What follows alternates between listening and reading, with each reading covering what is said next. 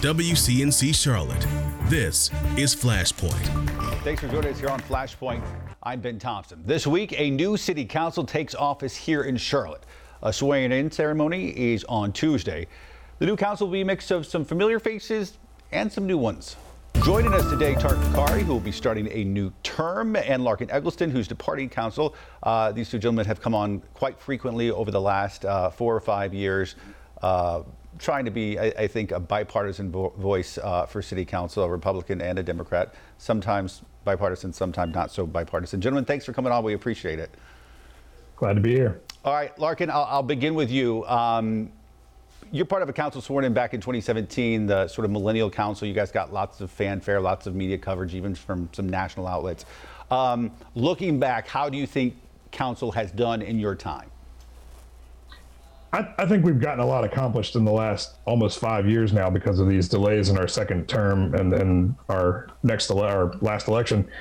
I don't think that it was necessarily influenced so much by our age. There were a couple of things we did early on, like trying to make local government more accessible to the community, things like live streaming our meetings. There are a couple of things like that I think you could point to and say those were maybe influenced by our age. But we really worked on the issues that folks around Charlotte and people of all ages and our older colleagues all saw as priorities, things like housing, things like the environment, accountability for our police, while also continuing to make sure we're prioritizing community safety.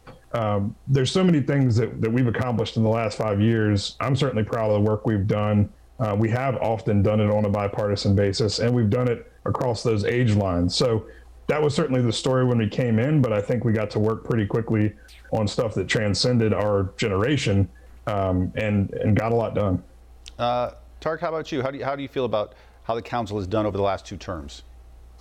Yeah, I mean, Larkin and I have talked about this frequently, where it's really first and foremost a tale of 2 terms. The first 2 years was really, I like to think of it as peacetime. And, we got a bunch of stuff done, but at the same time, it was not as contentious as what the next 3 years of an extended term had in store for us. And I think that second term of 3 years that is a week away from ending right now, really both included aspects of things that were out of our control, national movements from the BLM protests to the pandemic and things of that nature. But they also have this kind of angle of self-inflicted wounds, where how we decided to kind of at some points throw the police under the bus and have our own wound there, or the UDO, which I'm sure we'll talk about. And again, how we made it more controversial than it needed to be. I just think that there was a lot of stuff we could have done much better that really made the last 3 years very, very painful. You mentioned the UDO. Let's go ahead and talk about that. After back and forth, City Council passed the UDO. It lays out sort of the groundwork for how the city is going to develop over the next several decades. Hundreds of pages long. Really, the biggest sticking point was allowing the duplexes and triplexes, even quadplexes, to be built in neighborhoods that were previously single family.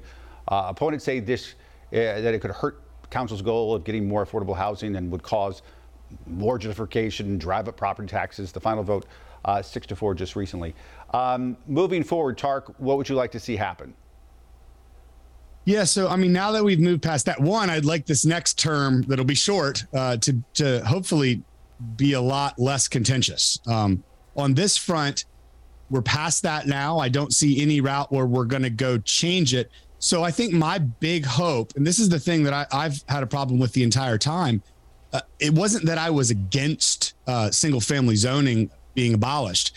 It was that I didn't think we did the proper homework to understand what it could do to gentrification, to displacement. It needed an impact analysis done on it, and it was just refused to do that. So now my big fear is that we're going to go into this next year and we're going to have these displacement councils and that we've appointed, and they're not going to do that analysis as well, and just going to start saying, well, we need $100 million to have this program happen and that. And then we will have created a problem stacked on top of another problem of our own making. So my hope is we actually do that homework to understand what the implications are going to be, and we don't just start throwing money at a self-inflicted wound. Larkin, this UDO is one of your last big votes at the last city council meeting. How do you feel about its impact going forward? I think it's going to be positive overall. Obviously, it's not going to be perfect. I'll disagree with Tarek on a couple things, and I think we'll agree on one. I'll disagree with him on the fact that it's not going to change. I think what he was implying is it's unlikely that it's going to be overturned somehow, but I do think it's going to continue to change and evolve as we continue to gather more information, as we continue to see the impacts this have. It is a living document. It will be changed by this next council and future councils. As the councils know better, they'll do better. It couldn't have possibly been perfect right out of the gate, but I think we got it really close to right. I think one thing he'll agree with me on is that Allison Craig has done an incredible job of leading the kind of final charge on this to the finish line. I think she's absolutely proven herself and should be our permanent planning director. She's currently our interim planning director.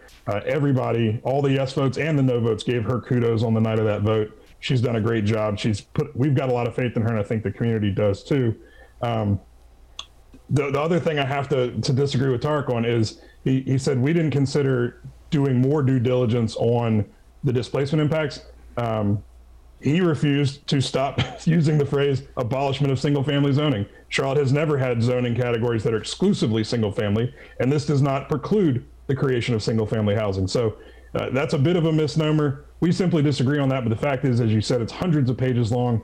We mostly on council got divided over one page of it, more or less. So for all the things that are right in it, there was one big one where we were divided. I understand Tarek and the other no votes point on that. I think we just disagree on the certainty of the impacts, and we've got to do everything we can do to mitigate those possible negatives, but there's a whole lot of positives in this, and I think they outweigh the downsides. Tarek, was it just an issue of semantics? Yeah, no, Larkin either knows exactly what he's doing and he's falling into the trap that their side had, or he doesn't, and that's even more dangerous. But the point is, no one ever said abolish single family housing, right? They all they're trying to trick. We all said, no, that's not what anyone's saying. Single family homes will still exist, but it is indeed the case, very black and white, that where today single family zoning protects single family homes in certain areas, that won't be the case going forward after this. So, I mean, it's exactly that. I don't know how to explain it otherwise. Well, you explained it well in the political mailer that went out with a wrecking ball taking down a single family house. Exactly. That's exactly correct. You can't have this conversation without talking about affordable housing. It's all part of the same thing. According to the city, we need an additional 32,000 units of affordable housing to meet current need. That means more than about 55,000 Charlotteans don't currently have an affordable place to live. The city says they can't do it alone, and that nonprofits, businesses, and residents must all work together to address the need. Larkin, understanding this requires a holistic approach on things, and there's not any one magic bullet. For the next council, what would you like to see happen with affordable housing? It has been a holistic approach, and it has to be a 360 approach. We've seen the private sector step up. We've stepped up by increasing the affordable housing bond. I think Tarek has some good points that he frequently makes around how we can make housing more affordable for people by getting people into jobs that give them the opportunity for upward mobility. So it can't just be from the supply side, but it does partially have to be from the supply side. And I think that is where those of us who were yes votes on the UDO see this as an opportunity to create more housing, and simple laws of supply and demand will say that in the long run and in the aggregate will help us. Will there be some negative impacts in certain areas? Undoubtedly, but I think in aggregate it helps. We need more housing. We just don't have enough. But again, it can't just be building more housing. It has to be preserving the housing we have and increasing wages for people through upskilling and things like that so they can afford the housing that does exist. Tarek, going forward, affordable housing, what should the city be doing? Well, we've, in my opinion, probably done enough in the last 3 years of the UDO to put a big dent in it and hurt it. I just truly believe, based on everything we've seen, looking at Minneapolis, who's had the same ordinance in place, abolishing single-family zoning for 4 years, they're seeing negative impacts towards affordability, while, again, they're seeing that it doesn't create enough units to move the needle.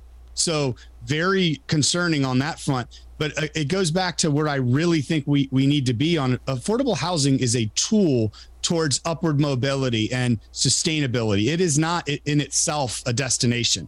And too often we treat it like, okay, we're going to solve affordable housing. No, you use affordable housing to achieve these outcomes. And that means, again, like Larkin said, and I've been saying this for a while, it needs to be a full wraparound approach, from everything from transportation to childcare to training, workforce training, to food and clothing. I mean, everything you can imagine necessary for someone, whether it's an upward mobility path and there's somewhere affordable for them to live, or it's the ability, with the mental health connectivity that leads towards these issues that we have, that we look at it holistically. We cannot do this in a silo.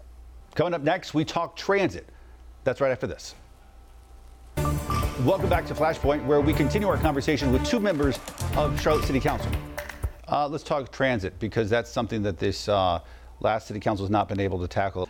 Tark, knowing that this is going to be a short term, do you see this next council being able to tackle transit in a large, meaningful way? I'm going to remain hopeful that we can do something, but I'm just highly skeptical that anything is possible, given where the plan is and what the movement on it for the last several years have been. I mean, if just take account of it. We've got all this light rail, right, that has just been the same plan, just repositioned with a fresh coat of paint over the decades. And we've got towns that are not on board and broken promises with the red line. We've got the General Assembly, who is not going to fund it and is not going to be in a position to even allow it to be on a referendum. We've got the feds, where we don't understand exactly where the sources of funding are there. And more broadly, we've got a voter base here there's no chance, even if it made it through all those steps, in my opinion, that they'd be like, yeah, let's sign one of the largest checks in history towards, some old dated plans that aren't even going to move people. We need real plans that focus on how people are going to be moved in the future. And that's what I hope the body of work that we start to attack for this next term. Larkin, would you describe yourself as optimistic about transit going forward, or at least the way that city has talked about it? Or do you think that sort of we missed that boat and we're going to have to take a new, fresh look at it? I'm hopeful, not necessarily that something's going to happen the next year, but I wouldn't say I'm optimistic. Unfortunately, I have to agree with a lot of the challenges that Tarek outlined. It's not just one hurdle we have to get over, it's 7 or 8 hurdles probably. I don't know that there's any change in the railroad's position on allowing the use of the red line. I don't know that without that, I don't know that there's the support from the northern towns. Without that, I don't know that there's the support from the legislature to allow this to go on a ballot. And until we give voters in Charlotte the confidence they would need to vote yes, I don't know that there's the political will amongst the electorate to pass it. So I certainly hope that we continue to move forward. I think, unfortunately, it's probably not a 1-year turnaround to clear all those hurdles. I think it's probably, 2, 3, 4-year hurdles to clear all those hurdles. But we can't just throw in the towel because it's going to be as hard as it's going to be and it's going to take as long as it's going to take, because transportation mobility around this community is only going to get tougher as we continue to be one of the fastest growing cities in the country. Technology is going to continue to change those things, so the plan needs to be a living plan. It needs to continue to evolve. And a lot of this is not just about moving cars or trains. It's also about things like sidewalks, greenways, and those are critically important too, just for everyday, just for people in their communities, not even necessarily commuting to and from work, to or from school. So we've got to continue to put money towards those things, regardless of what happens with trains or roads. But we can't take our eye off of this objective, because it's going to be a critical need one way or the other. Larkin, you've been a big champion of these social districts, and one of the last votes you took was supporting their sort of creation. What would you like to see happen next? As of right now, we don't have an actual social district area where you can openly drink with a cup out on the sidewalk. What would you like to see happen next? Yeah, and Raleigh just launched theirs this week, I believe. So I do hope that this continues to be a priority of the council. I'm well aware that it does not deserve to be a higher priority than things like affordable housing, transportation, community safety. But council has proved before, and hopefully will prove again, it can walk and chew gum at the same time. This is something that can help small businesses who were decimated during the pandemic. It's something that can create destinations and generate more visitors to our community and get people to move around our community and explore different parts of the city and try new small local businesses. I think what happens next is you've got a couple of neighborhoods who already sort of had the wheels turning on this with anticipation of the vote we took a week or two ago. I think they'll come forward with plans pretty quickly that hopefully the city will review and approve pretty quickly so that these can be implemented and we can demonstrate that this is not going to create all of the problems that folks feared it might, but it will generate some economic impact that's positive. And I think one of the things that's going to be critically important, and I've already heard some of these neighborhoods talking about it, is their plan for making this a more sustainable opportunity. And so we've seen in some cities that it's increasing the use of single-use plastic. We don't want that. We've already heard from some neighborhoods who've created partnerships or discussed potential partnerships with companies like Crown Town Compost to use compostable cups that will be collected and actually composted as opposed to just ending up in the landfill. All right, gentlemen. There's things. Let me just get in one last question because we're about out of time. Finish the sentence for me, each of you. In this next council, the top priority should be X. Tark, you go first. Just moving past Larkin. It's going to be hard. It should the priority should be let's get back to basics. We've had a lot of self-inflicted wounds. We really need to go back and think about regular infrastructure, potholes, the job of the city. Larkin? This last council was able to put a bow on a lot of big things before this term ended. And so I think to some extent, I agree. It's got to be back to the basics of housing, community safety, transportation, focus on the basics. There's only going to probably be 9 months before the campaign season starts again. And so get done what you can and don't let the short term keep us from continuing to make progress. Gentlemen, thank you both for coming on. We appreciate it. All right, more Flashpoint after this. Welcome back to Flashpoint. A local small business owner celebrating after what he calls a miracle. More than $80,000 arrived in his account just weeks after a WCNC Charlotte Where's the Money investigation. Our story prompted a top state official to apologize for the ongoing Medicaid issues behind his delay in payment. This all stems back to North Carolina's decision to hand over control of its health insurance program to 5 private companies. WCNC Charlotte's Nate Morabito shows us how executives and bureaucrats alike are finally paying attention to this man's struggle. It took the involvement of a state lawmaker and reporting by myself and other journalists across the state. But the money is now flowing here in Concord. And not just what insurance companies owed a small business owner, but penalties and interest too. North Carolina's New Look Medicaid program almost broke Corey Pena. There's no rhyme or reason. When I reached out to Nate initially, it was, I'm thinking I'm going to go bankrupt, have to sell the house. But he credits divine intervention for pulling him back from the brink. From the time of the news story, I can't run a business like this. We've had a tremendous response quickly. He says his deposit sheet details a flood of long overdue Medicaid payments, along with penalties and interest paid by multiple insurance companies. Hey, Nate. How you feeling? I'm feeling good. Yeah? I'm in a lot better place than I was a few weeks ago. The grand total, more than $82,000. But this is more than just money. And it's unjust. I'm talking to presidents and vice presidents. I'm not talking to a customer service rep. This represents accountability. Did he apologize? Oh, profusely.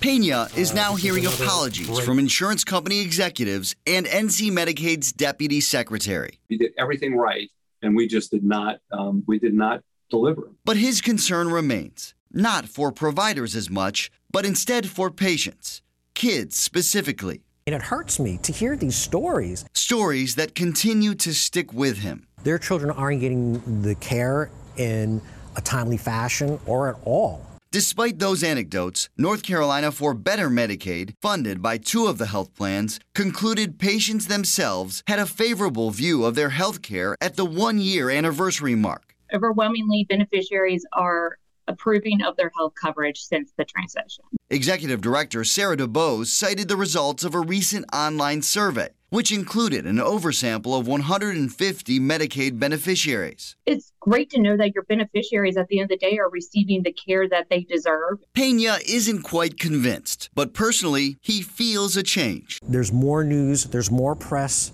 Maybe there's a little bit more pressure to be more proactive. A good chunk of the money he spent months waiting on is now in hand. Are we there yet? No, but we're getting pretty darn close. We as a company can breathe now. Which means he won't have to turn away the kids who rely on him for care. Patients he helps overcome cerebral palsy and spina bifida. The state has penalized the health plans when they don't live up to their end of the bargain. Medicaid records show the 5 health plans have paid a combined nearly $1 million in fines so far.